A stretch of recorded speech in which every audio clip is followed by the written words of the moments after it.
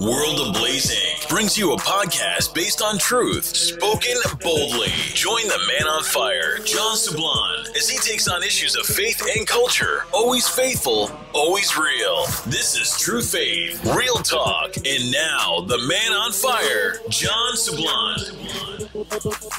Welcome to another episode of True Faith, Real Talk. I'm your host, the man on fire, John Sablon of johnsablon.com. And I want to welcome everybody back to another episode.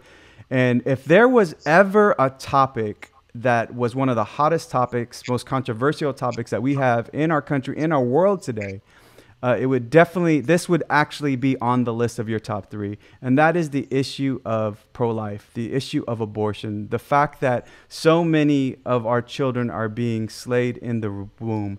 And my guest today, I was so fortunate and blessed to have her out at our first annual family conference. The Relentless Conference. So some of you have went to that, and some of you got to meet my guest, Patricia Sandoval. And I will just be flat out honest with you. There was about 450 people at that conference. And when Patricia spoke and told her story, there was not a dry eye in the room. There were grown men crying, and I was definitely one of them. And I'm so blessed and so honored and excited about having her on the show because she has a story that is reaching the hearts of so many people. She travels the world speaking on behalf of the unborn, telling her own story, her escape from drugs and homelessness and the back doors of Planned Parenthood. She's an author, so she co-wrote the book Transfigured. It kind of talks about her life.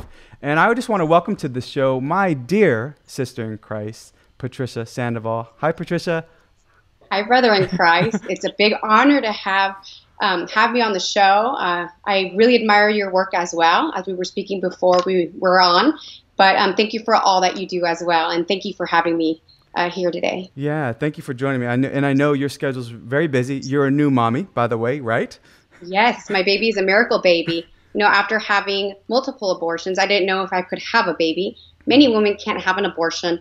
Many women can't have a child after one abortion. So my baby is really a gift from God, and I'm so happy to be this new stage in my life. Mm-hmm. When I met you, you weren't married, and you were a child. So I am so to be able to be connected, at least social media wise, and to be able to see all the many things that God has blessed you with and has done in your life as a testimony to what can happen when you give your life to God. And that's part of the reason I wanted to bring you on. So I want to just start from scratch. I know plenty of people do know you, but just perhaps those that don't know Patricia Sandoval, again, I'm going to encourage everybody to get her book Transfigured, co-written by our good friend Christine Watkins, yes. Of Queen of Peace Media. So shout out to Christine. We see you out there. But can you just share your story, because it is a powerful story of when you bring that message out to people, what do they need to know about Patricia and her life, and what message you bring to the world? Well, I think for many years there was a lack of formation, especially in homes with the youth. A lot of parents, they are either ashamed to talk about sex, to talk about the beauty of sexuality and how sacred it is, or there's just a flat out lack of formation. And that's what kind of happened in my household as a child. I come from a Hispanic background, and being Hispanic, it is pretty embarrassing and shameful to talk about sex. It's kind of sinful in a way. So I didn't receive any type of formation at home. I didn't know that my virginity was a treasure. I didn't know what the word chastity was. I didn't know that my purity was very valuable. So my education on sexuality, I received it in the sixth grade, and I was 12 years old. And I remember going into school that day. Like I want to remind everybody, I was 12 years old. I was still playing with Barbie dolls at home after school. I mean, I still had dolls in my house, and I was watching cartoons. So I never thought about sex before. And when I get to school, there is a ton of condoms on my desk. There's a banana. And the sexual educators came to my school. They were from Planned Parenthood. And they said that they were going to teach us how to practice something called safe sex. Now, safe sex does not exist. It's a complete trap. I think it's a trap because these clinics, these abortion clinics, are looking for future abortion patients. So by promoting something called safe sex that does not exist, it's going to fail. It's not going to be, it's not going to protect you from any unwanted pregnancy or STD. And you get girls coming into their abortion clinics when they're older. They remember Planned Parenthood from their school when they were little. And they come in, have their abortion, and Planned Parenthood, what they do is basically pass out condoms and birth control again so they can continue practicing safe sex. And then those same patients that just had one abortion will come back for their second or third. Mm-hmm. Being in this ministry, I've met many women that have had multiple abortions. I've met women that have had 6 abortions, 8. I mean, I've met women that have had over 10 abortions. So what happened in school was, they taught us about abortion. They said it was a woman's right. It was her choice. They told us it was not a baby until it was 5 months gestation. So back then in 1992, we didn't have the technology that we have today. We didn't have like the 45D ultrasound. We didn't have all these big pro-life movements. We didn't have YouTube. We didn't have all these videos. When a doctor came into school and they told you this is what it is, you trust that doctor. I have great respect for physicians, and I'm sure most of us do. So you really believe that they want the best for you, that they're telling you the truth. And everything that they taught us that day in school, I thought it was the truth about sexuality. They really never talked about true love, authentic love. They never talked about chastity. They never talked about the heart. They basically showed you how to protect the body and really not, and it was false too. I mean, it really doesn't protect you from anything, but they never really talked to you about your feelings, your dignity, your worth, you as a person. Mm-hmm. So when I left that class, I just thought, okay, well, the day I find my true love, then the way I will show him that I love him is giving myself and giving my body. That's what I thought true love was. So years passed by. My parents had issues in our family. I was very angry when my parents got a divorce, was very rebellious because I had anger inside of me, and was pretty much worldly, very material, really cared about what I looked like, what I wore, what I drove, my goals, my career. Everything was me, me, me, me. And I met my first boyfriend. We started to practice safe sex. Of course, it failed after a couple of months. And I never thought I'd get pregnant. I mean, I thought I was being responsible because that's what they teach you. When you practice safe sex, you're being responsible. And somehow it didn't work. And felt really nauseous and sick one day. Took that test, the pregnancy test. When it came out positive, all these thoughts and feelings of fear overwhelm me. And I really believe that the root of all abortion is fear. I'm alone. My boyfriend just abandoned me. My dad's going to kill me. My mom's going to kill me. I don't have money. I don't have a job. Everything is fear. What am I going to do? Who's going to support me? I'm going to be shamed. And it's all fear. And I had all these thoughts in my head. And I thought it was just the biggest failure that I'm 19 years old. I am a straight A student. I had all these goals, and now I'm pregnant. My life is over. Everything I dreamed of, everything I wanted to accomplish, it's gone. But when I tell my boyfriend the news, he was really excited to be a father. And he gave me very encouraging words. I will take care of you. You will be okay with me. You are secure. I'm going to protect you. And those words of a man giving you that security and that encouragement, it really does give a woman the courage to say, yes, I'm not alone. I can do this. Mm-hmm. Because men were created for greatness. Men were created to protect the family, protect the child, and protect the woman. Mm-hmm. And I've been in this ministry for about 14 years. I work with many women around the world that suffer in silence their abortions. And I can say to you that the main cause of most of these cases is because they were left alone, abandoned by the man, or the man actually took them to go get an abortion. And we always think of abortion, we think of women, those women that have abortions. But what about the men? There are many men today that are also scared to be fathers. They don't want the responsibility. Mm-hmm. And most of the men either leave the woman or take them, and they are aborting. I mean, it takes 2 to tango. It takes 2 for a pregnancy. And we always have to remember that men suffer after an abortion as well. They even suffer the symptoms. But in this case, he was very supportive. I went to the doctor, did my first ultrasound, and I saw that life was forming. And I saw that something was growing inside of me, and I was really happy. But months after, when I was 4 months, I was kind of peer pressured by my friends saying, what are you doing? Are you crazy? You're not ready to be a mom. This is not the time. It's all about you. It's about your goals and your dreams, and your dad doesn't know yet. You're going to shame your father, and your family's going to laugh at you. So all that fear started to come back inside of my heart, and I'm like, they're right. This isn't the time. I want to do this. I want to do that. I want to travel. So I decided to have an abortion. That was my solution to my problem. Now this was a problem and I needed a solution, a way out. So I did make an appointment at an abortion clinic in California. I didn't tell my boyfriend. I thought it was just easier for me to lie to him, go ahead and do the abortion and just lie and say I had a miscarriage and have no conflict. Because I truly thought my boyfriend was Mexican. Mm-hmm. I truly thought that Hispanic people did not have abortions. My dad has 14 brothers and sisters. My mom has 12, big families in Mexico. So I just thought that, Hispanic people didn't abort. When I get to the abortion clinic, you have no idea how shameful it is when you get out of the car and you're about to walk into a building where they perform abortions. Even though the law says it's legal, even though these doctors say it's the best choice for you, there's something not right deep inside. When you feel shameful and you feel like it's going to be a secret and you're not going to tell anybody, it's because there's something not right. Mm-hmm. But I justified, okay, it's the law. Okay, this is what the doctors are telling me. But you feel this cloud of shame hover over you. And and I'll be honest with you. I still feel there's times in my story or times in my ministry where that shame wants to come back, mm-hmm. where it's bothering me, where it's not completely healed, mm-hmm. Because it's hurtful. Mm-hmm. And I go into this clinic. I just want to go in there and get out of there and never think about this again. But to my surprise, John, the lobby was full of 13-year-olds, 14-year-olds, 15-year-olds. They all had their appointment that day to have an abortion. I go up to the receptionist. I'm like, wait a minute. Aren't they supposed to be in school? It's Tuesday morning and they're 13. Aren't you supposed to be like an adult?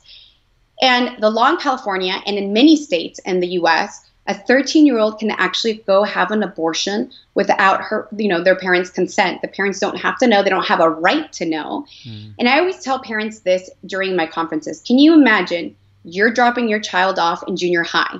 You're thinking that your child's in school all day.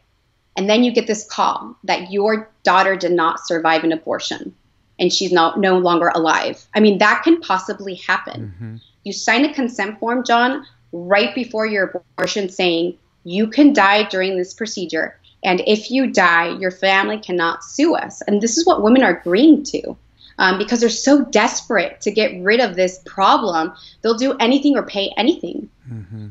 Went ahead and, with the procedure. What encouraged me that morning, I was terrified because they don't give you instructions. They don't tell you what an abortion is.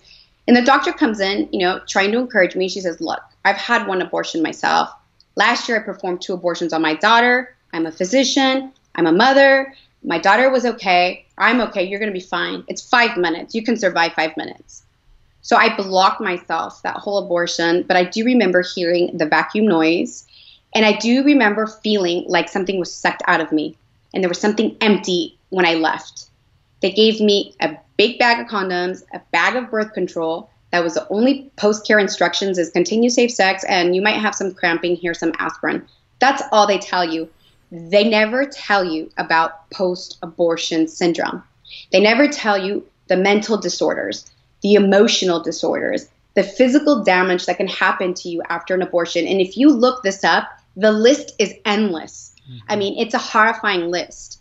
And I believe that if every woman knew about post-abortion syndrome, I don't think they'd have an abortion. And I don't think men would actually take their ladies to have an abortion. It's very, very dangerous. And I started to feel, I lied to my boyfriend.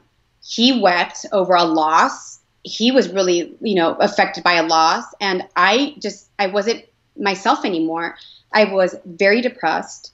I felt very empty, anxious. My emotions were like a roller coaster up and down. I would yell at anything, be irritated at anything, cry at anything. And my boyfriend at the time would be like, what's wrong with you? You're just, you're irritated. You're mad. You're just kind of like an emotional mess. And I would have like traumatic moments where I would see a baby or a child in public and I couldn't stand it. And I couldn't stand to hear, kids crying in public. Mm. And, all these emotional disorders like, just having these psychotic thoughts of not living anymore and really bad self-esteem after the first abortion. I didn't know what I was living or why I was going through all this stuff. Mm-hmm. I just thought, hey, my parents are divorced. My family's kind of messed up and maybe it's that. But I never linked it to the abortion. What started to happen also was my boyfriend started to tell me, I'm having nightmares. I'm having nightmares of a baby calling me daddy, daddy, daddy, like a little girl. He started to say that he was feeling really empty, like something was missing, depressive, emotional. And what was happening is he was also suffering post-abortion syndrome. Now, he didn't know he had an abortion. He did. But, you know, he was suffering the effects. And it would get me really upset. Like, hey, don't get upset. It was not a baby. If you're dreaming that, you know, it was just a sack of tissue, a blob of cells. You know, that's what the doctors tell you. And we continued practicing safe sex, now with the birth control pill, because I wanted to be extra responsible. Okay, the condom didn't work. So now let me have this type of backup, the birth control pill. Every day at the same time, I take my pill. Now, years ago, I don't know if now, but years ago, I Googled cheapest condoms and I Googled, you know, low, quality birth control, and Planned Parenthood came out to be number one. So they know that kids are irresponsible. They're not going to take their pill at the same time and it's going to fail. And it did fail again for the second time. And this time it was like, what's going on? Like, hey, I'm practicing. Why did this fail twice? Test came out positive. Since I was only a month pregnant, I thought, okay, it's literally a blob of cells. It's nothing. I'm not going to tell my boyfriend. I just don't want to argue with him. He's going to want me to continue this pregnancy. It's not the time. I'm not going to tell my friends. That's embarrassing. I just had an abortion 6 months ago. And I'm not going to go to the same clinic. I'm going to go to a different clinic because there's that shame. You know, what are they going to think of me? And I went to Planned Parenthood this time. And when I went with them, during my abortion, again, I closed my eyes. I said, this time it's going to be easy. 5 minutes it's easy. I did it one time. I can get through this a second time. And the abortionist was literally applauding me. And she said, wow, I can't believe you're not crying. Most women are crying during their abortions. There's women that faint. There's women that sweat. And most of the women kick during an abortion. And they make my job really hard. And you're so amazing. And you're making my job so easy. You are so courageous. And I applaud you for that. And at the time, John, I was the biggest people pleaser. I really cared about what the world thought of me. And I loved it when the world applauded me as well. So I know it sounds sick. When I got off that abortion table, I felt kind of good because I was a good patient. And then they kind of pampered me. They put me in this back room. They put a little robe on me, some fluffy socks, gave me a cup of tea, some cookies. And the nurses, not really nurses, but nurses were giving me a massage saying, you did an amazing job. Send me home with a big bag of condoms, big bag of birth control to continue practicing safe sex. Totally appreciated their services. I thought Planned Parenthood were the bomb. They always called my house to confirm appointments, but never said it was them. They would send me stuff in the mail and never say it was them. They would say it was like Jane Downey or whatever. And they'd never put their name. I felt like they had my back. Like they were really respecting my privacy. And they'd always give me free contraceptive. That's why I just thought that they were awesome. And after that abortion, things got worse. I mean, mega psychotic suicidal thoughts. I really did contemplate my death. I mean, there was times where I just felt like, you know, I'm just going to go into the kitchen, grab the biggest knife and just end it now. I was living this hellish misery inside and I didn't understand why. More anxiety, more depression. And then I noticed that my boyfriend was feeling even worse as well. And we were both suffering post-abortion syndrome. And our relationship was just a mess. But we continued to be together and continuing, you know, trying to be responsible and practice safe sex, you know, and it failed for a third time. And I know it's kind of hard. It was hard for me to tell my story at first because it was not only one abortion. I had to talk about 3. And, you know, they judge you for one abortion, but what about 3? You know, I have a lot of people saying, wow, 1, okay, but 3? But, you know, my story is a similar story to millions of women out there. There's so many women out there, millions of them that have this story, that have had 3 or more abortions. And it's just a trap. It's a cycle that the society has put you in, or, you know, like I said, it's lack of formation. It's all lies. And it's a trap that they set up. And that's exactly what happened to me. I was inside of this trap. And by the 3rd abortion, I'm like, okay, I'm going to tell my boyfriend now. But I don't want to feel guilty alone because you have these major guilty feelings inside. I want him to feel bad too. I'm going to tell him the truth. and I'm going to ask him to go with me to have an abortion. So when I called him on the phone, I gave him the news. He was so excited that I was pregnant again. And I said, look, don't even get excited. I'm going to go have an abortion. So I was wondering if you want to come. And he stays quiet for a couple of seconds. And then I hear, but I don't want to have an abortion. I want to be a father. I don't want to have an abortion. And when he said those words to me, I started to yell in anger. I said, you are taking a right away from me, and you actually don't even have a right over my body. It's my body. It's my choice. And I thought he was the most selfish man because he only cared about what he wanted. He didn't care that I was going to lose my goals, my dreams, my career, my family was going to get mad. I just thought he was so selfish. And when he said that he didn't want to have an abortion, I felt like he was taking my right away. And unfortunately, what really did happen is that I took his right away. I took his right away to be a father. I took his fatherhood away. What about men? What about their rights? You know, I've met many men, John, that have told me, I stood in front of the clinic, Patricia, in front of the doors. I tried to save the life of my baby, and I couldn't. I didn't have a voice. I didn't have a right. And I couldn't do anything to save the life of my child. And it's really, really sad, John, because not only do the unborn, they don't have a voice most of the time. You know, thank God there's more pro-lifers out there, and, you know, this dark secret is actually coming to light, and there's more people fighting. But actually, men don't have a voice. You know, if that man wants to save the life of his baby, he is escorted out of that clinic by security or by policemen. He doesn't have a right. And when I do political debates, I go to different countries and I do a lot of political debates in Congress. I tell politicians, you think you're giving a woman a right back, but this is really sad because you're taking men's right away. You're taking fatherhood away from men. And that's how it is today. I mean, men, I always wish there was a movement, John, maybe one day you can come up with it. You know, there's all these radical feminists that say, you know, take your rosary off my ovary and it's my body, my choice. What about men? Why don't men go out there and say, hey, I want my right to be a father. Where's my right? Where's my voice? You know, I wish there was this movement that could be invented, you know, for men's rights to be given back to them. Yeah. But after, right? Yeah, no, totally. I think that's a big part of the issue too, that especially men today, this whole concept of toxic masculinity and the fact that now when you do have men that are trying to rise to the call to greatness and to be the protector and servant of their families, well, they're not really men now. Right. We've been so emasculated. Right. So part of it is our issue. We've abdicated our own responsibilities. We've failed our women in our family and our church in a big way.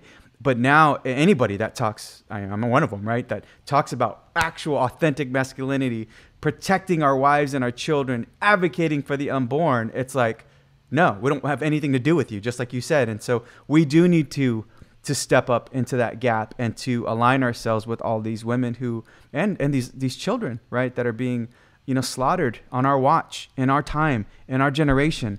It is definitely all of our responsibility. But for the men out there, as Patricia just stated, that are listening and are watching, is listen to the plea from a woman, right? More than anything, right, is that cry, that desire for us men to step up, to advocate not just for them, but also for our own selves, our own fatherhood. We were given that paternity from our Heavenly Father, right? We were given that ability to give life, to be co-creators with every woman on this earth, right? That we're called to in the marital embrace. And we need to embrace that, and we need to protect that, and we need to, you know, shout from the mountaintop. So I would agree with you. And maybe we could start that movement together, right? Yeah. No, and raise our sons that way. You know, I tell a lot of moms, today, you know, I remember when my father was young, he was 25. You know, he had 3 children already. He had bought, you know, his first home. He was very responsible, hard worker. You don't really see that anymore today. You see a ton of even 40-year-old men playing video games all day. So what happens? You know, they don't learn how to be responsible. They don't have responsibilities at home. They don't know how to, you know, what a job is and how to earn money. And so when they get their their girlfriends pregnant, well, they're freaking out. I mean, they don't know how to take care of their own selves. They don't know how to take care of a woman. They're not going to know how to take care of a baby. So the easy way out is, you know what, abortion. So we just have to really train our sons, you know, our teens to be, you know, men again, and take that, you know, and learn what responsibility is. And I think that's something, you know, a tip that I give to parents all the time. Anyhow, after this third abortion, I mean, I was a disaster. I left the boyfriend. I didn't want to remember the abortions. I just wanted to run away, far away, and start over. And that's exactly what I did. I moved from one city to another city. I actually moved to Sacramento, California. And I always say this to kids, back in 1999, when you looked for a job, it was through the newspaper. I had to go buy the newspaper, look through the job, right, and look for listings, and there was no internet. So I saw that in these big letters that Planned Parenthood urgently needed a bilingual back office nurse. Now, at the time, I was a receptionist at a medical office. I was not a nurse, didn't have the credentials, never went to nursing school. But I decided, I'm just going to call them and see if I can get an interview. I can translate, I can file, I can do something in Spanish. I speak both languages fluently. I had my interview. They were so excited. I had 3 abortions. They said that was going to really encourage girls to come to their abortion appointments. They said, we've never had anybody speak Spanish here before, but 90% of our patients are Spanish-speaking women here in California that do not know any English.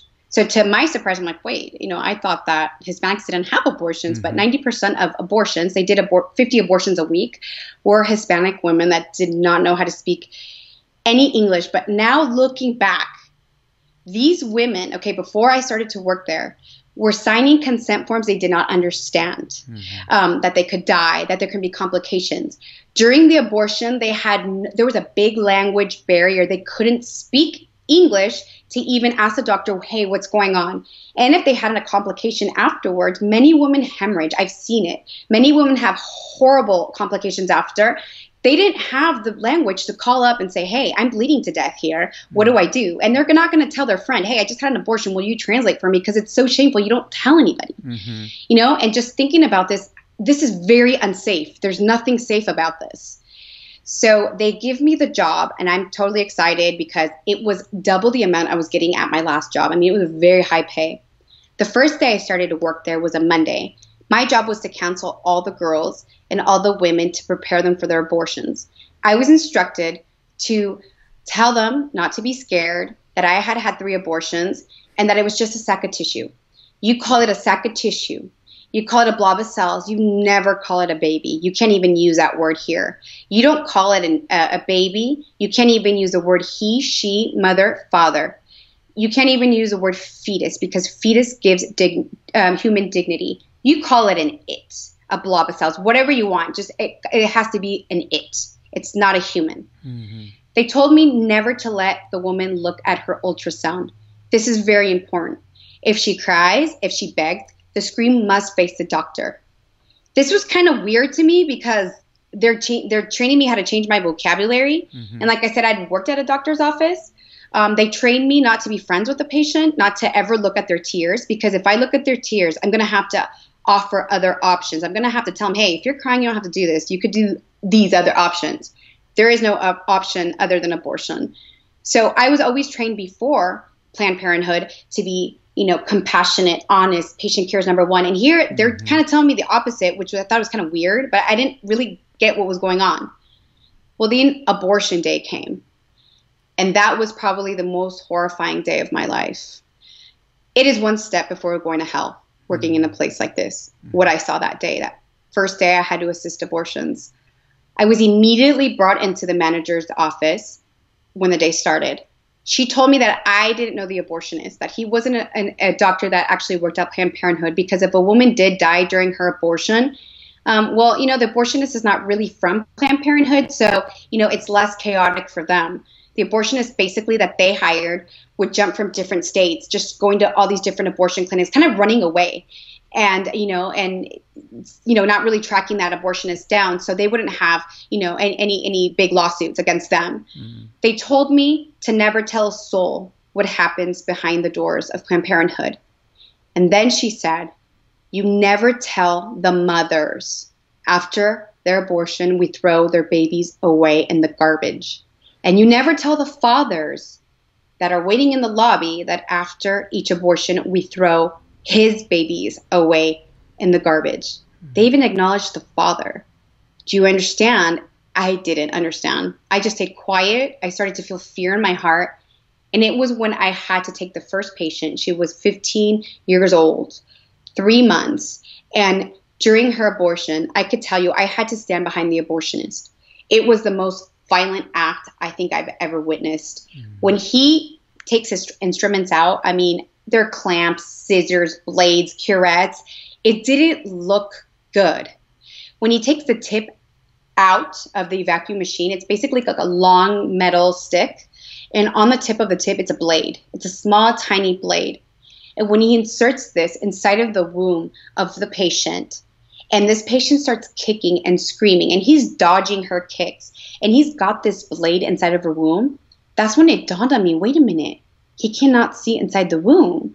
Wait a minute, how does he know he has the bag of, or blob of cells? How does he know he's taking everything out that he needs to take out? And wait, how does he know he's not, damaging her womb and perforating her womb? And wait, it's a blind man surgery. And I always tell people, would you ever let a doctor come and tell you, good morning, I'm Dr. Sandoval. I will be performing heart surgery on you. Before I do that, let me turn the lights off. Let me put a handkerchief over my eyes. Let me take my blade out, and then I'll start the incision. Of course not. You wouldn't. But women are so desperate to have an abortion and to get rid of this problem that they're willing to do this. And what they do is they calculate the abortion by time. Okay, it's 5 minutes. I think I'm done. When have you heard a surgeon in the middle of surgery going, all right, everybody, I think I'm done? No, he's done when he's sure he's done. But this, abortion, like I said, it's a blind man surgery. They have to calculate it and guess. So they guess by the amount of blood that comes out of the womb into the cylinder glass. This cylinder glass is opened after the abortion, after the machine is turned off, and all the contents fall into the bag. Now, I was hired as a nurse. Because you guys are probably wondering, why am I in the surgery room? I was hired as a nurse with no credentials. They said they would train me at Planned Parenthood. I was literally thrown into this abortion with no skills, no training. This is a surgical abortion. It's surgery. And I'm just standing there not knowing what's going on, assisting a doctor with no credentials. The nurse that was training me was also a fake nurse. She was 18 years old. She was also trained on the spot.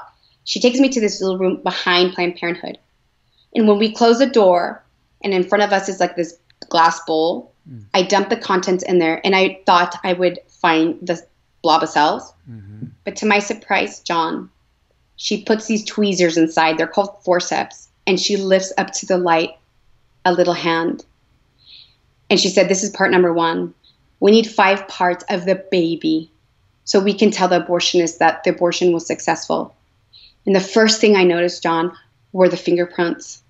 And when I saw those fingerprints, I thought to myself, nobody else in the world has my fingerprint because I'm authentic, irrepeatable. That makes me special out of everybody in the world. That makes me human. And then she started to search, and she found the leg, and then the next leg, the next arm. What really broke my heart was the 5th piece. It was the head. You can tell by this facial expression that this baby was in pain, that this baby was in anguish. This baby's mouth was wide open because this baby fought for his or her life. This baby yelled. This baby wanted to live, but there was nobody there that can hear that baby, and there was nobody there that was defending that baby's life. And when I saw all these baby parts inside of the garbage cans, when I saw they actually freeze those parts because they can't throw it away in the garbage behind the clinic, because if a mom goes out there, opens a garbage bin, then she can see her baby there. They actually froze them for about a month, and then this company would come and dispose and take them to the dumpsters. When you see all these babies, John, why? Now I'm like, it's sexual disorder, because a lot of kids don't know what chastity is. Even adults don't know what chastity is. I have many women say, I cheated on my husband. I had to get an abortion. I can't forgive myself. Men saying, I took my lover to have an abortion. I'm married, and they tell me with honesty, and they tell me, asking for help. But because of our sexual disorder, who pays the price of their life? It's those babies that are innocent, and it's not fair. It isn't. They pay for our consequences, our disorders. It was so horrific, John, in this place. It's literally women screaming. Women that would faint. I remember women would be dragged down the halls all the time. Blood everywhere. Women hemorrhaging. It was so nightmarish. And I would look around and I would look at my coworkers going, is anybody feeling this horror I'm feeling inside? Does anybody see that these are babies? Mm-hmm. Why is everybody, talking about what they're going to have for lunch? Why is everybody singing during an abortion? What's going on here? And what I came to understand is that these workers that work for abortion clinics are also traumatized. Mm-hmm. They're so traumatized that they're insensitive. They don't feel anything anymore. Mm-hmm. They're numb. And we got to pray for those people to come out because they're also victims of abortion. They're also manipulated to work there and paid a high salary so they could stay. And I left, John. I left probably before a month when I saw a 16-year-old girl that she was 6 months pregnant with twins. I just couldn't see siblings in a petri dish in a garbage. I just couldn't do it. So I left, and I didn't know God. I was baptized Catholic. I kind of knew about God when I went to CCD.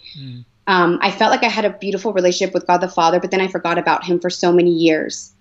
And I started to do drugs because, my refuge was in the world. It wasn't in God. Mm-hmm. So heavily addicted to methamphetamine.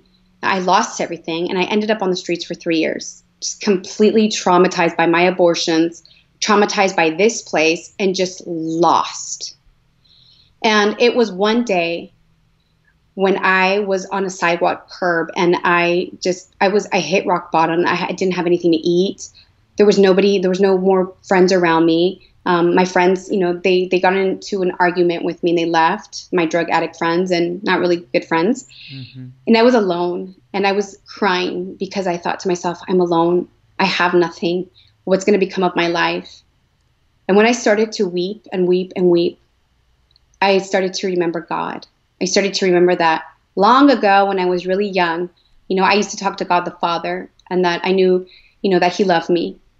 And that moment when I started to remember him, I felt his presence. I really did feel that he was looking down from heaven on me. Mm-hmm. And that's when I decided to look up and I told God, I don't know who you are, but I know that you exist and you're the only thing I have. I want to thank you because you gave me a beautiful family and childhood, and I just ruined my life because of the choices I've made, and I want to ask for your forgiveness. Mm-hmm. And it was instantly that he answered my call. The Bible says to cry out to God, cry out for help, and he will come to your aid. And that's exactly what I did. Mm-hmm. Well, this young girl runs out of a restaurant. She holds me inside of her arms firmly, and she looks into my eyes, and now these eyes were full of mercy. And her smile was full of love. And she said, Jesus loves you. I'm a waitress at that restaurant. You were crying on the street. And I prayed for you. And God told me to tell you that he will never abandon or forsake you. He will be with you until the end of time. And everything that you've done, he forgives you. And John, wow. When do we go out to somebody on the street and say, hey, Jesus loves you? You're suffering and our Lord loves you. I mean, it takes a lot of courage to even do that. Mm-hmm. And that young girl took me home. She took me home after 3 years. She took me to my father's house. And I met up with my mom after.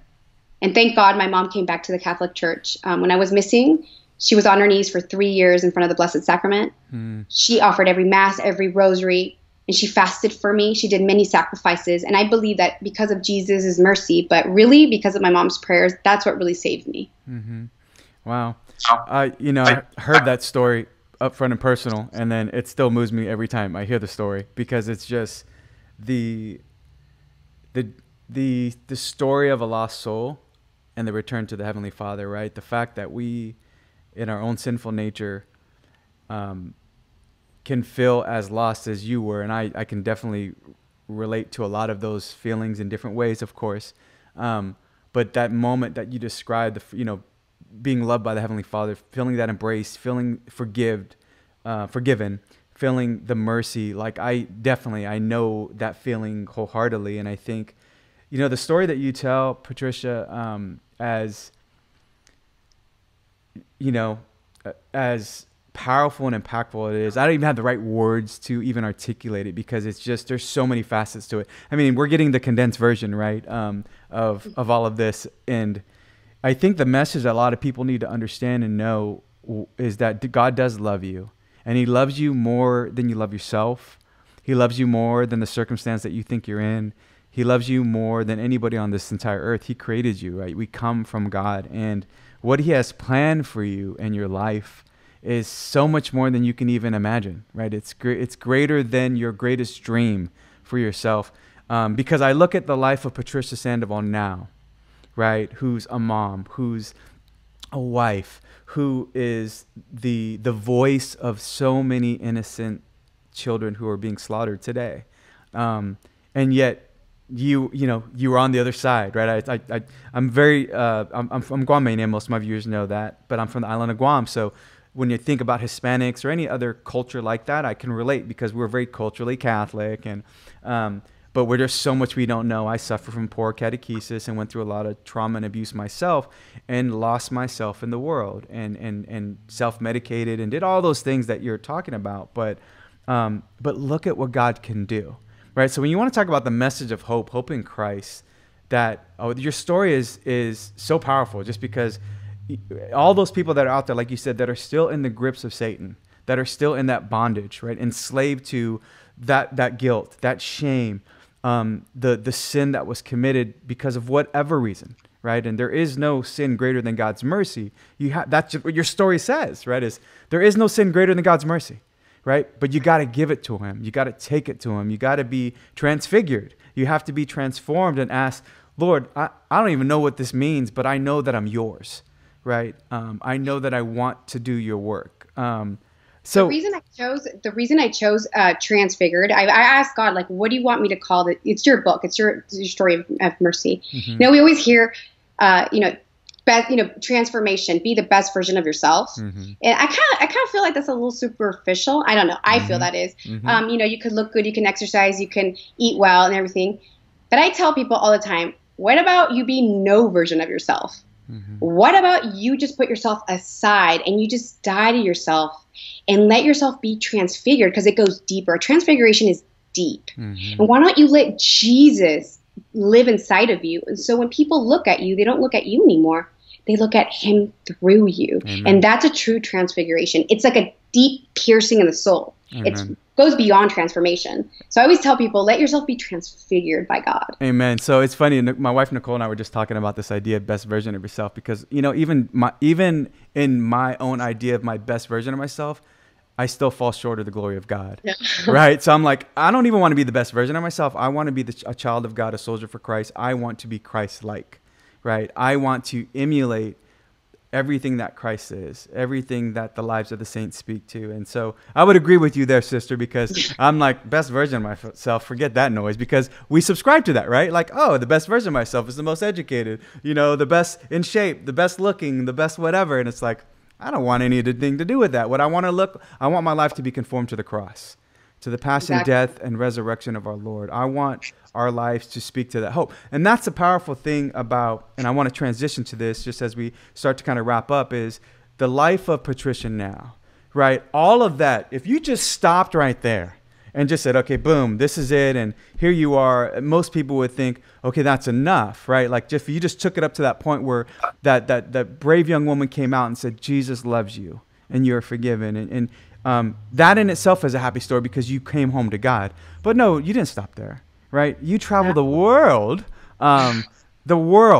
internationally, and speak to all of this. And I always commend, I couldn't even imagine, and all of our, those of us who are evangelists and those who go about the world doing the work of whatever the Lord's calling you to, we all know we deal with our own experience of brokenness and woundedness and things we had to overcome.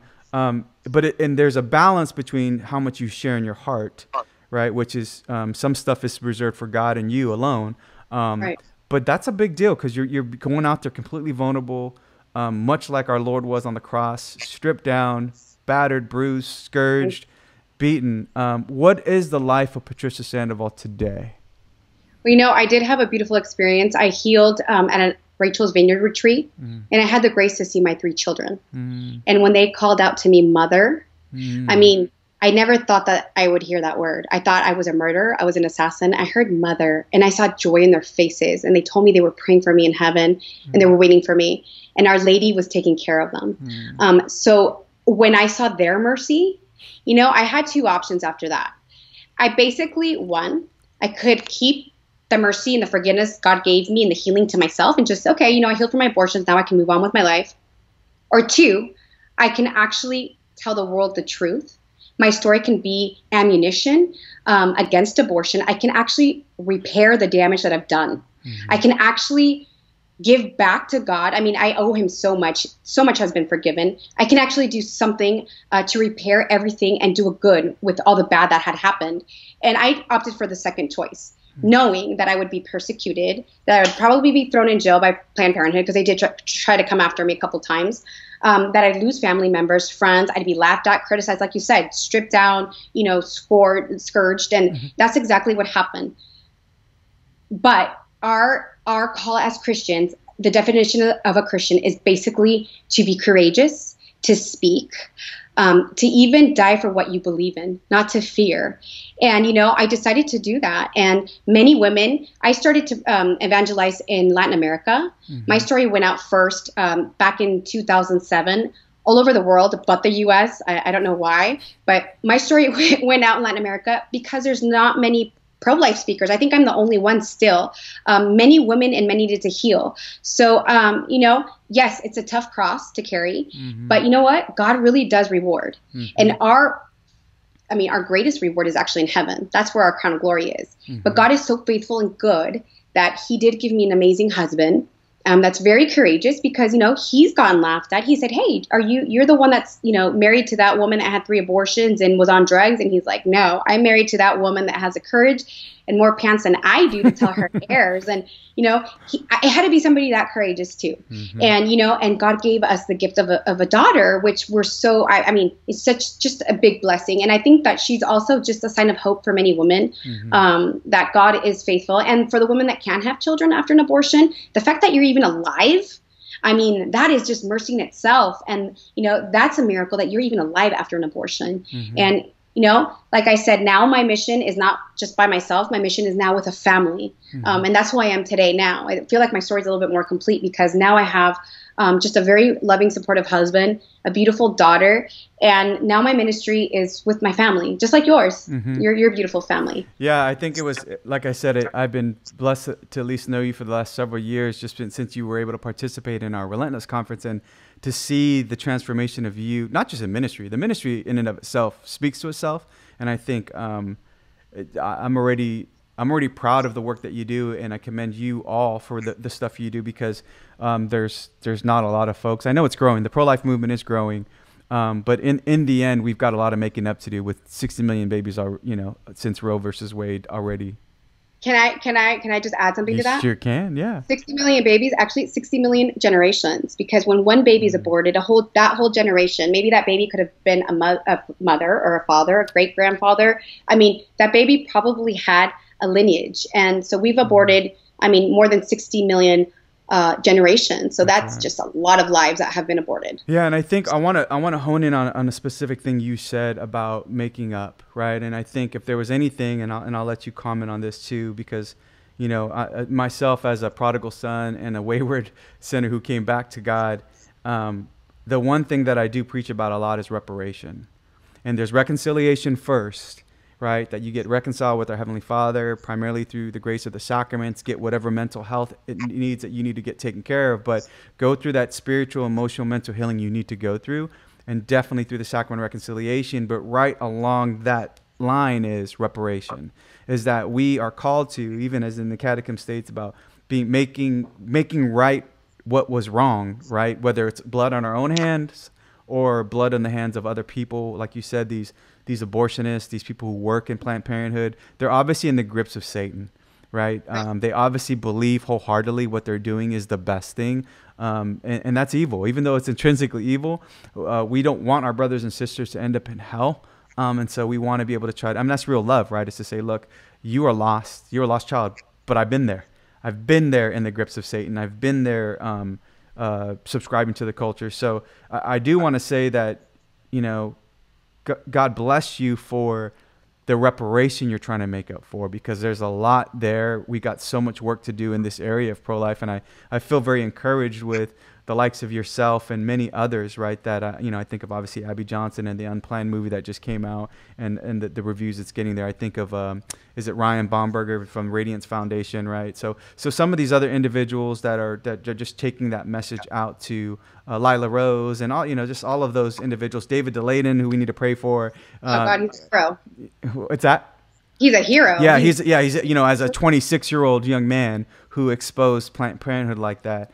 And I think there's all of these stories, and there couldn't be enough. There's plenty more that we need in God's army, especially for these 60 million generations and going that we've continued to eliminate from the face of this earth. So, Patricia, what else do you have? What's the hope of message for both the women, but also the men, the mothers and the fathers out there? If you had, your Reader's Digest version soundbite of a message of hope for them, what do you tell them, for those who have been victims to the tragedy of abortion?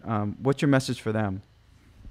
I always say that there's always hope after abortion. Like we were just talking about, there's no sin greater than God's mercy. Mm-hmm. And I believe with my whole heart that those children are in heaven. I believe that, they will see those children again. Not all is lost. I thought for many years my children are lost. They ended up in a trash can. I know.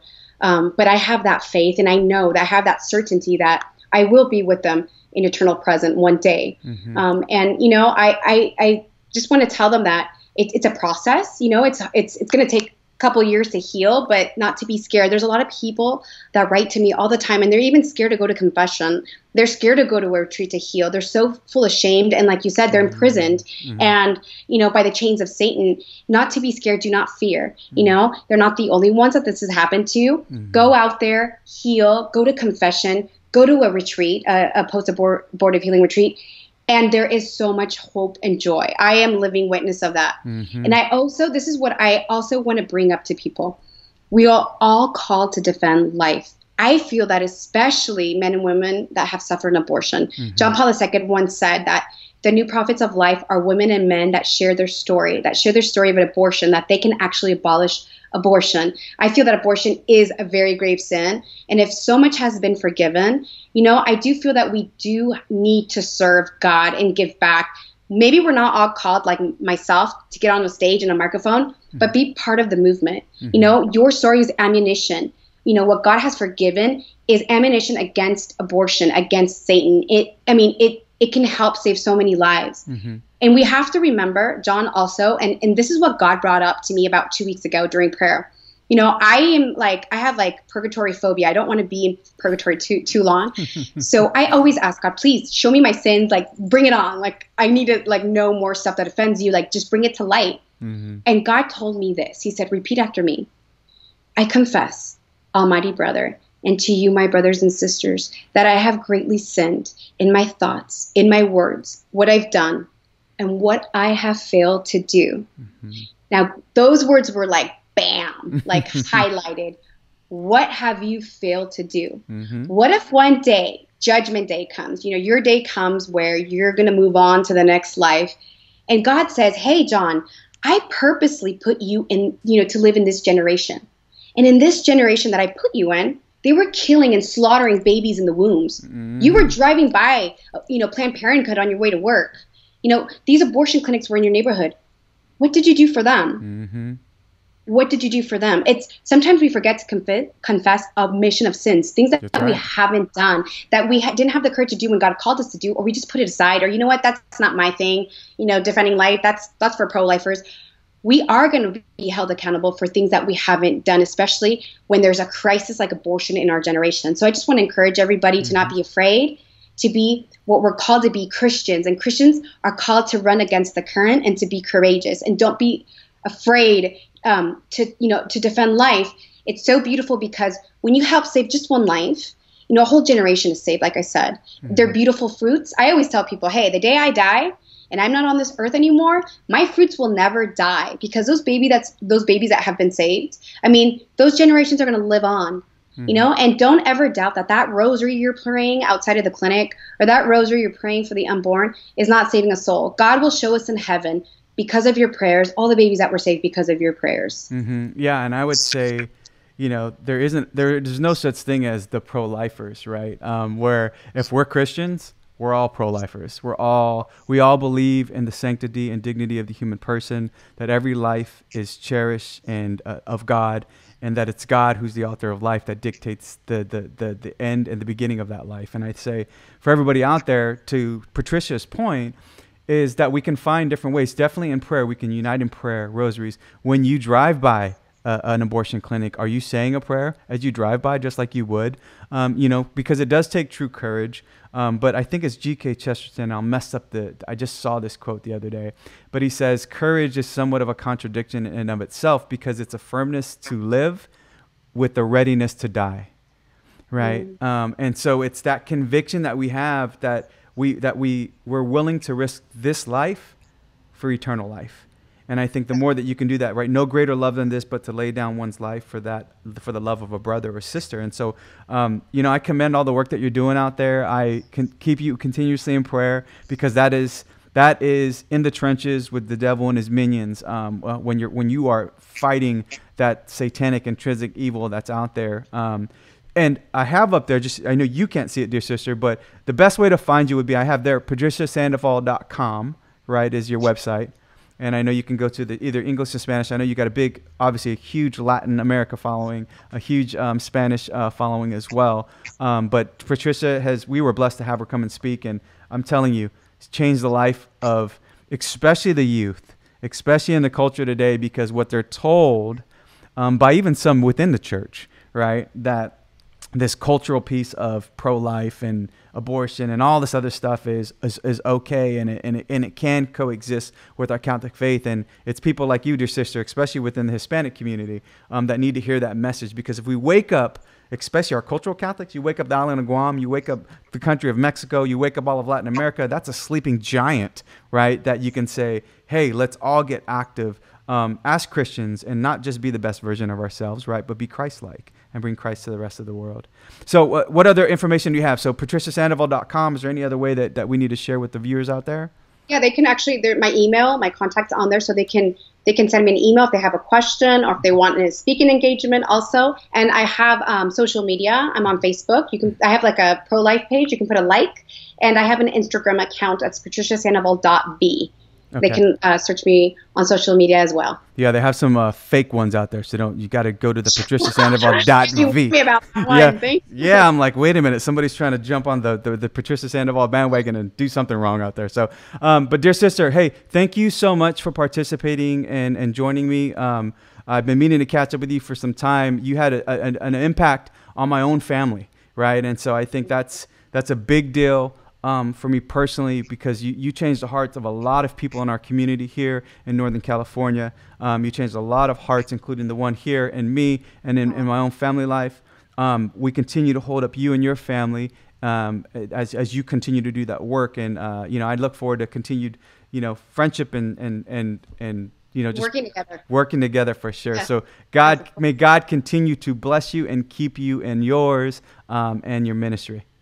Thank you. God bless you. And I also have you in my prayers. And thank you for everything that you do with the youth, with men especially. And God bless all of your work, John. Thank you so much for what you do. Thank you, sister. True faith, real talk. Don't forget to like and subscribe to the show. Continue the conversation online. Visit JohnSublon.com. Until next time, get holy or die trying. Godspeed.